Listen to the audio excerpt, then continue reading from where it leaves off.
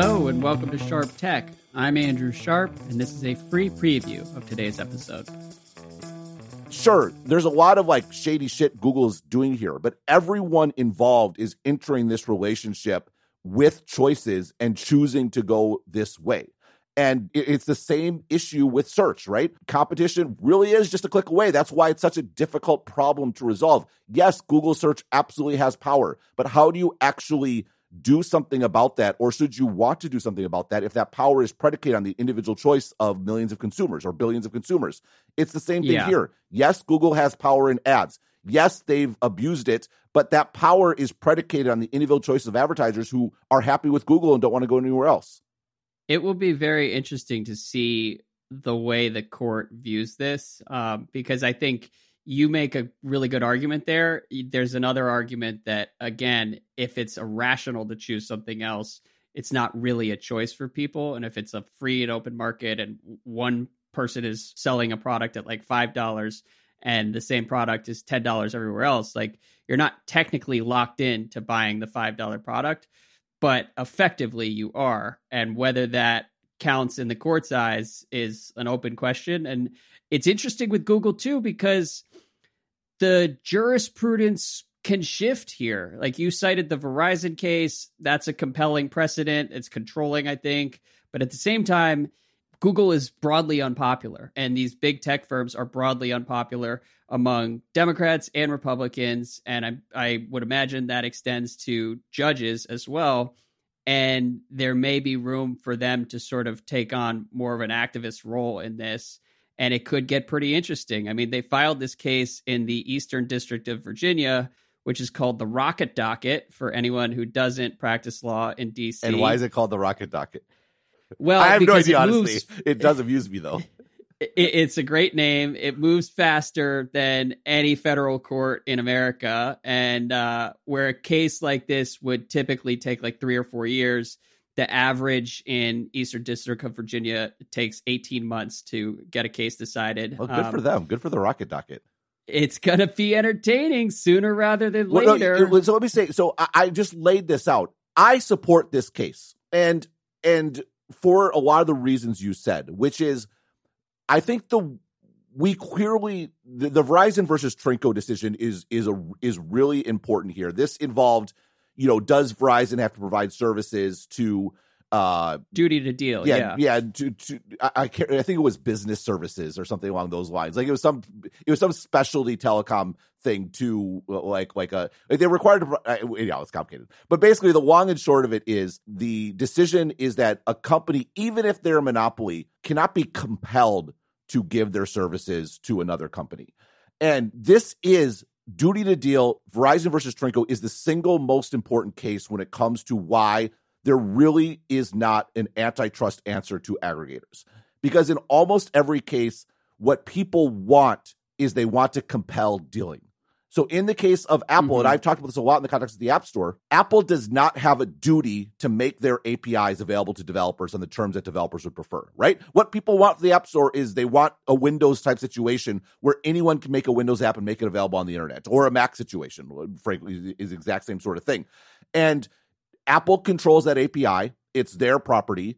And according to Trinco, they do, even if they were found to have monopoly power, they have no duty to deal. Now, there are some very, very limited exceptions. There's a case called Kodak and Aspen Skiing, where if they change the terms of the deal after the fact, then that's not allowed. But the reality, the effectiveness of those exceptions is extremely narrow. It has to be a very egregious, you bought something and then it was very explicitly changed after the fact, so you didn't have knowledge going in. And so in the case of the App Store, it's hey, the App Store rules are well known to consumers when they buy phones. They know what they're getting into. They're known to developers that develop for the platform. They know what they're getting into. In the case of Google Ads, publishers know the terms, they know what they're getting into. Advertisers know the terms, they know what they're getting into. With Trinco as the controlling precedent, I have a hard time seeing how Google loses this case. Now, there is the other angle is tying, right? Because they're clearly tying, right? You have to get one to get the other, and they're using that to lever up. But tying has also been completely emasculated by the Supreme Court as well. That's a very, very difficult case to win as well. The only way that the DOJ wins is if someone on the court, right? And I'm now imagining this as a Supreme Court case. Who knows if it'll get that far? But if people are willing to go further back in terms of antitrust jurisprudence and look at other precedents, and particularly tying, like that's the big distinction that I see between Google search and Google ads, is you're integrating like 3 different products. Right. The tying is pretty explicit, right? Yeah. and Google search wins because it's the best, which is how it's supposed to work. And I have much less of a problem with that. Whereas the double click for publishers, at the end of the day, the power is rooted to basically being tied to Google ads.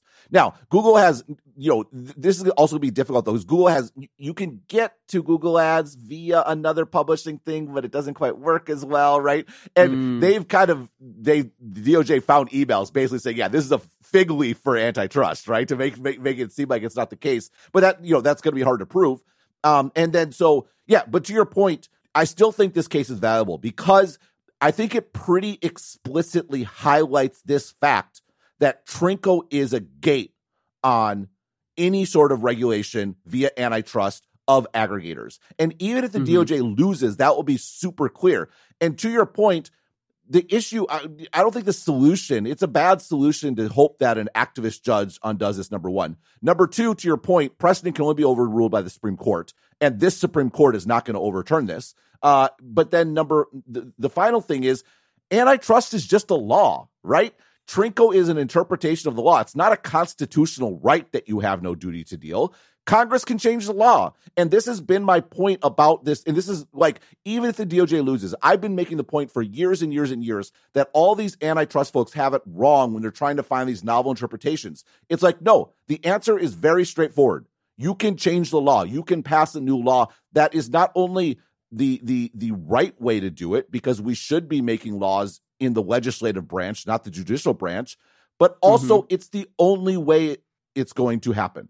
And I think this case, that's a major benefit of bringing this case, is putting it front and center and potentially compelling Congress to take action on this. Right. And it's such a clear, it's really just a clear articulation of the way aggregation theory. And aggregation theory, as I noted, is fundamentally protected by Verizon v. Trinco. If you don't like aggregation theory, if you don't like Apple's control of the App Store, if you don't like Google's control of advertising, then you need to pass a law that includes a duty to deal.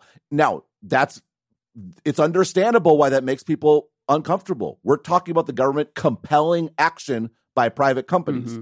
But if you want the world to change, I'm not sure I do, but I'm just saying, I'm just laying out the facts here. Like, that is the only, in my estimation, route that it's going to happen. Yeah, well, and I should be careful. I don't know whether it would take an activist judge to rule in favor of the DOJ on this. I haven't. Well, they'd be overturned, right? Because I think Trinco is pretty clear here. Like, if I'm right that this power is rooted, again, the exception is you're right on the tying bit, right? I think an activist judge could have a novel interpretation, novel relative to the last 40 or actually more like 15 years of tying. Then that is probably the other angle here. But that would for sure go to the Supreme Court as well. This case seems destined for the Supreme Court regardless. It's gonna be fun. Another question on antitrust before we move on to the rest of tech. Alvi says, what are Ben's thoughts on reversing or unwinding already completed acquisitions? For example, Facebook being forced to spin out Instagram or WhatsApp sometime in the future, or relevant to this week in Congress, the Live Nation Ticketmaster merger. All right, and that's the end of the free preview. If you'd like to subscribe and receive every episode of this show, you can do so by subscribing to Stratechery Plus. That'll give you access to every Sharp Tech episode, all of our Sharp China episodes, the Dithering podcast with Ben and John Gruber, daily analysis of the tech business from Ben, and more shows that we'll be adding in the months to come. If you'd like to become a subscriber, click the link in your show notes to get access to the entire Stratechery universe.